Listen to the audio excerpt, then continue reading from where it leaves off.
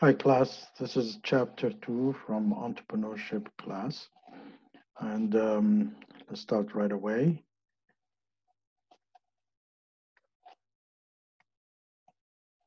Okay, in the last class we spoke about uh, an entrepreneurship as a person.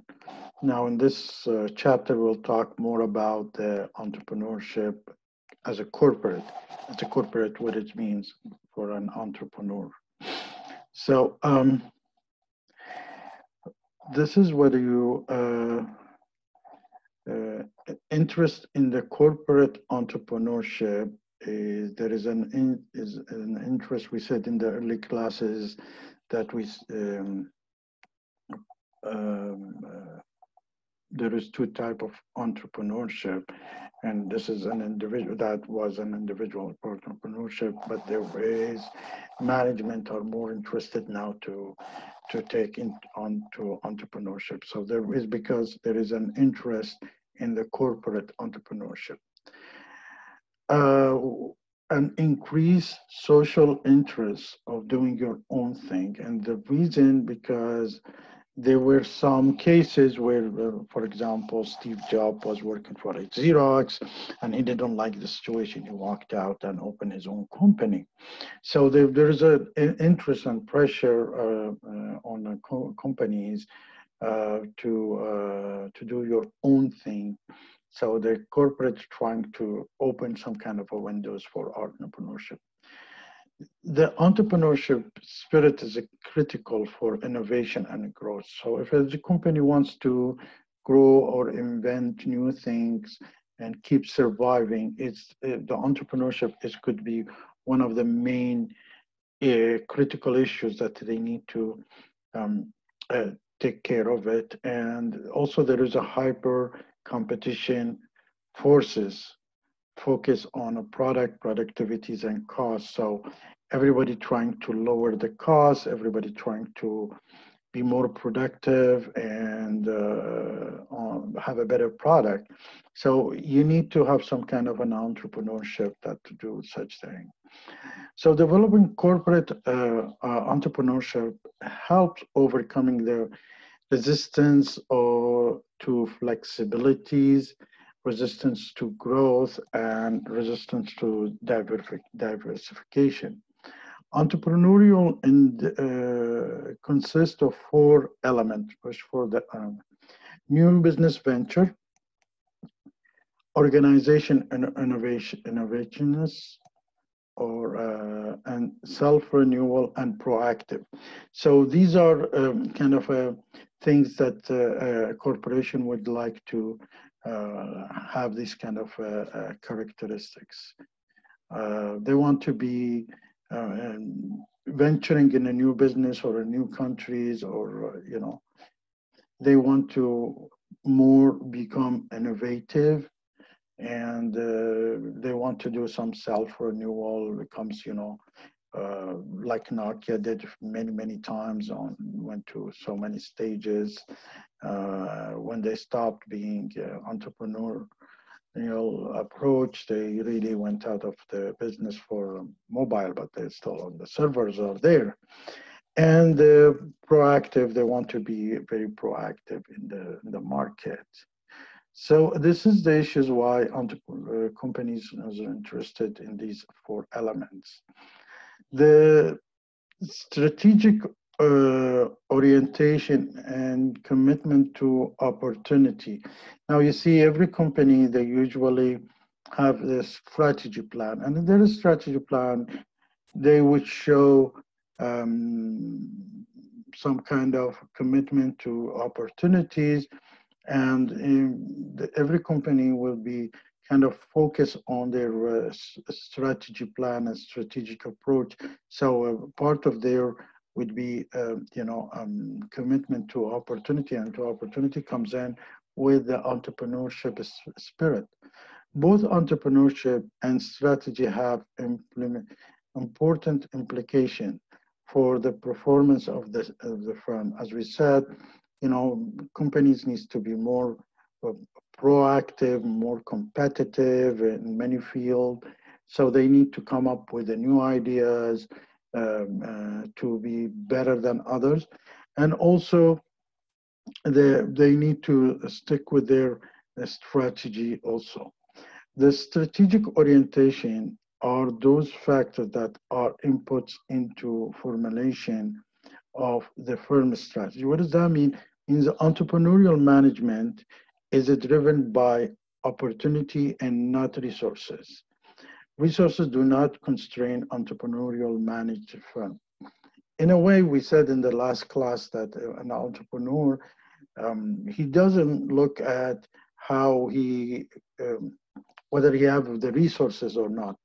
He looks at the fact that does he have access to resources, and that's what makes a difference between a non-entrepreneur and an entrepreneur. And this is also has same thing in a company wise, in a corporate wise. The entrepreneurial management, usually they want to see whether they have access to resources. They don't need to hold on to the resources. And entrepreneurial orientation toward opportunity allows firms to rapidly pursue opportunities, seizing the windows of opportunity. In other words, it's like, um,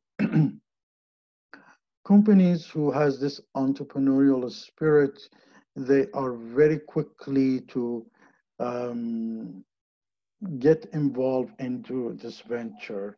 On the other hand, uh, non-entrepreneurs companies, it takes time and it takes timing of sizing, seeing whether they have the resources, and that takes so much. Sometimes they miss the windows of opportunity because of you know these measures. So the issue here, the commitment of resources and control of resources. As we said, there is two type of two type, one entrepreneurship corporation, and there is one is none. And then the entrepreneurial orientation is toward the commitment of resources, minimize the resource needed to persuade an opportunity. So traditionally managed firms commit resource on a large scales, but in in entrepreneurial companies, they just commit to the access to the resources so they can pursue it very, very large. In other words, put it this way. Um, uh, two a good example, two people who wants to jump in a pool. One sees the water and he jumps in the pool, and the other start measuring how deep is the pool, whether enough water there, is it warm enough, all these process. By the time probably he did all these measures, the weather is changed and there is no time for this. So that's the difference between an entrepreneurial and non-entrepreneurial. The entrepreneurial usually, once they see the resources, access to the resources, they will do, they will jump on the opportunity. So entrepreneurial managed firms are less concerned about the ownership of resources, just like the individual entrepreneur.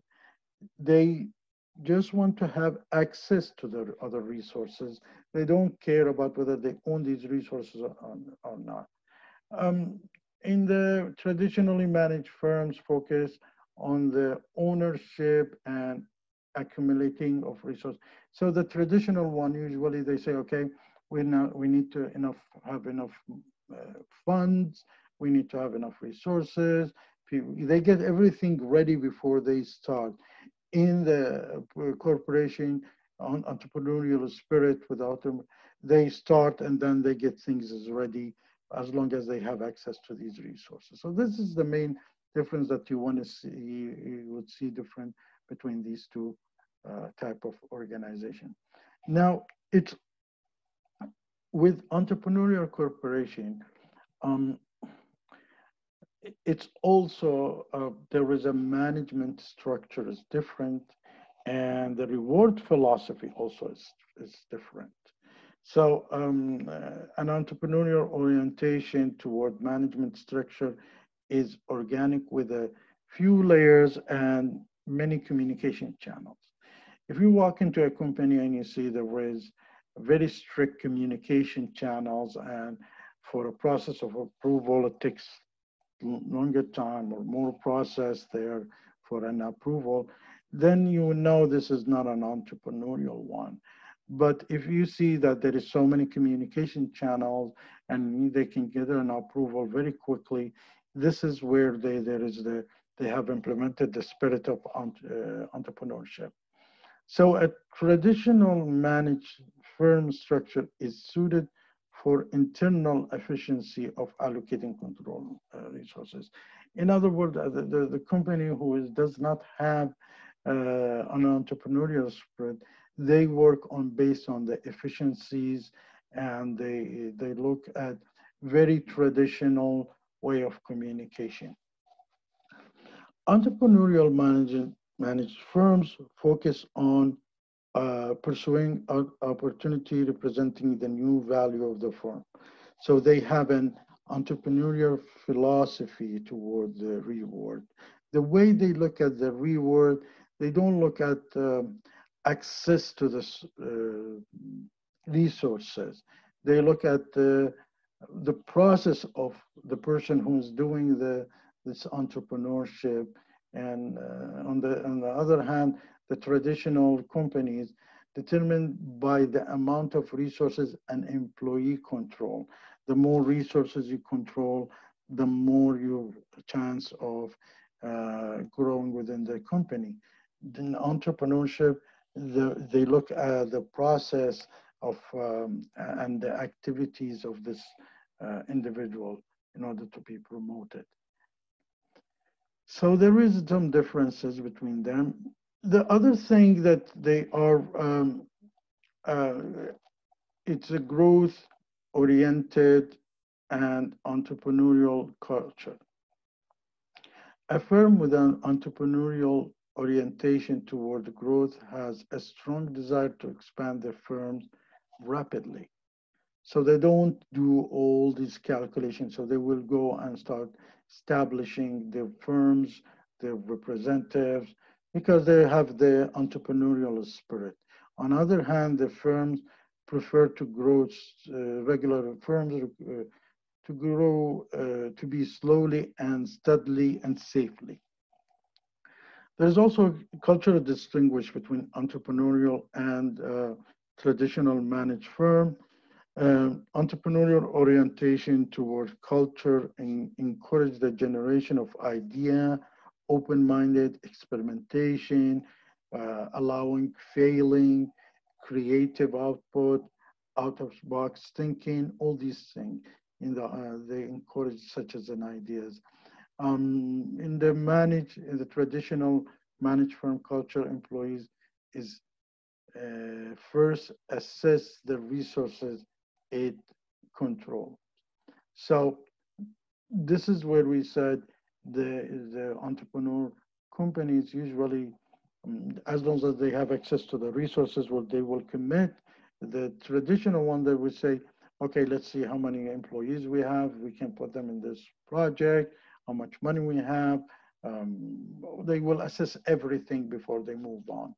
Most of the firms actually they don't have that two extreme things. Some of them they probably in the middle of this between the traditional and entrepreneurial managed companies.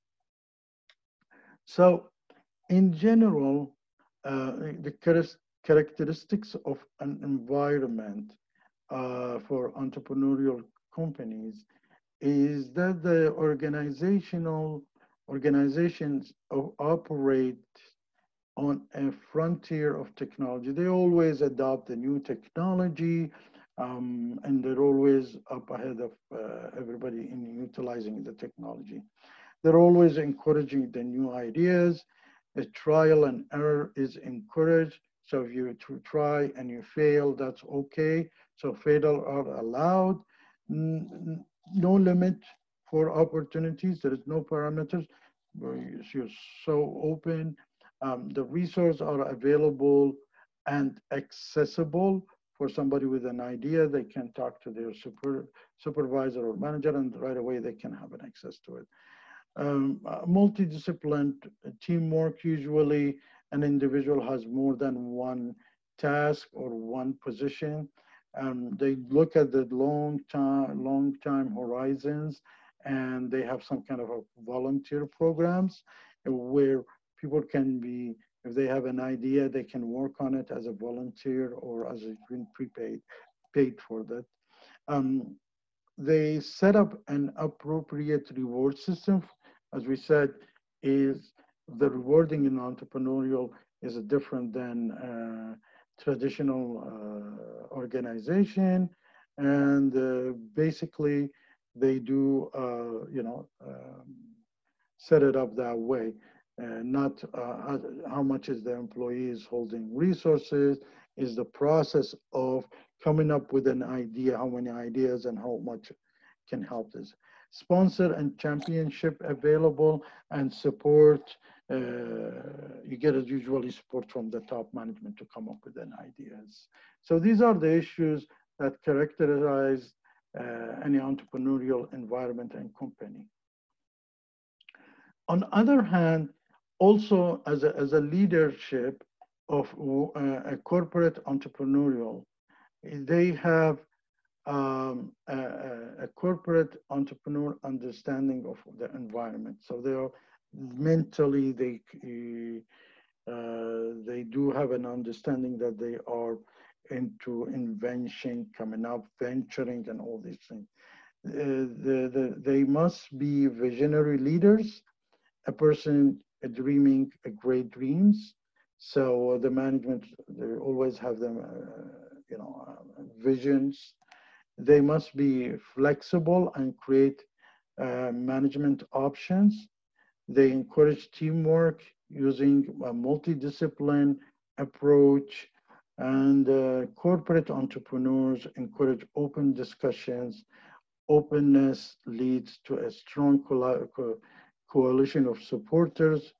A corporate entrepreneur must be persistent to make a new venture successfully. If you notice, there is so many of these characteristics that we are talking about it today. They are we're trying to implement in our class, and because a truly individual should believe in themselves, they can create, they can be out of box thinking. They should know that the group work, group team is important, and all these issues that you need to get involved with it. So the issues is like these are the leadership characteristic of corporate entrepreneurship. Now, the establishing corporate entrepreneurship has a few characteristics that if they don't have it, you need an individual, a company should establish these things. The first step is to secure the top management. The top management should be believing in entrepreneurship, open ideas that we said, flexibility, flat communication, multi-communications. So the management should be committed to that. The second is identify area of interest and money available. So management and the company, which is they should identify which areas they're interested in, and if there is a money available, doesn't have to be they're holding the money, access to that resource. Once again, we said that. The third is use the technology to make the company more flexible. Now, if you're a small company, you might use the technology, access to database, large database, using the high-end application to look big enough for the end user, the customer. And if you're a big company, you might want to utilize some CRM, a small application here and there, give the individualities for each small number of people to really operate as an entrepreneur. The fourth thing is interested manager will train their employees. So in the entrepreneurship, usually, for example, management travels, try to grasp new ideas, meet other people grasping new ideas, and they will be training their own employees on these ideas. The fifth thing that develop ways to get closer to customer. The more you understand the customer, the more you are able to come with the creative ways to solve their problems or to make their life better. When you're making a customer life better means he is valuing more than you, than the rest of the competition, and probably or is willing to pay more for that. The sixth is learn to be more productive with the fewer resources. So the less resources that you have, you need to be more productive with them and establish a strong support structure. As we said, multi-communication, more flatter organization, faster support and approvals. And the eighth is tie the reward performance of the entrepreneurial unit. So the entrepreneur people or the unit itself should not just get paid salaries. They might be getting a percentage if this business start running or start generating more income, or they could have a promotion also. So you need to tie the rewards performance of the entrepreneurial unit. And finally, allow successful units to expand and unsuccessful ones to be eliminated. So you give it timing, you give it standards, probably a certain base level that when you call off a new venture and when you call on a new venture. These are the things that a corporation should maintain or start getting them in that. So entrepreneurship doesn't have to be you starting a business. You might be joining a company that they have the spirit of entrepreneurship and they try to expand these businesses also.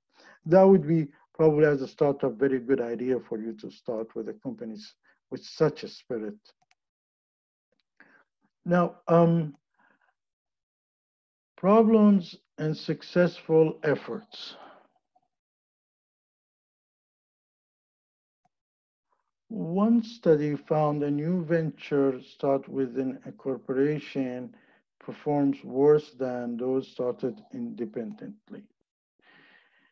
And it's very well known why is that. It's because in corporation, you're still gonna need at least approval, and the approval might take time, need some resources. So individual can be very flexible to do this, their own entrepreneurship venture. Reason include, as we said, reason include the long on corporations' lack of long-term commitment also, a lack of freedom, as we said, to make a decision and a constrained environment that you have. So there are successful implemented corporate entrepreneurship. There is stories like a 3M, when they came up with this stick, but it took so long to get approval. They posted, something like, stick it and post it, something like this. But it took them longer because they are part of the corporation and took time to get the approval. And you will learn your ways of how you run your business within the organization. For example, when I always used an approach when I'm within the organization and trying to push some product or a service or a way of using it. I've always, we have in any organization sharks for hunters for opportunities, but they don't come up with the opportunities. So I always use this way of doing it is you're just like you're in a boat and you drop one uh, tip of a little bit of blood in the water, and suddenly you see shark swimming around you. So this is how I usually did it.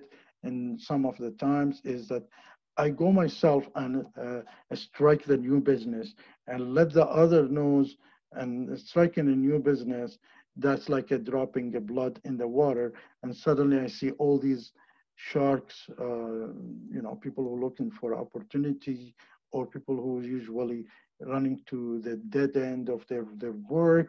They will be swimming around me looking for have them as a part of the team. So this is one of the way of how to get in the entrepreneurial, create an entrepreneurial spirit, and you would see lots of people will be supporting you once they see some businesses happening there.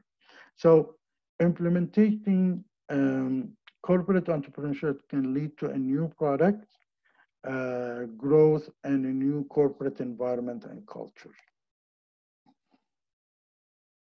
And this is from my personal experience.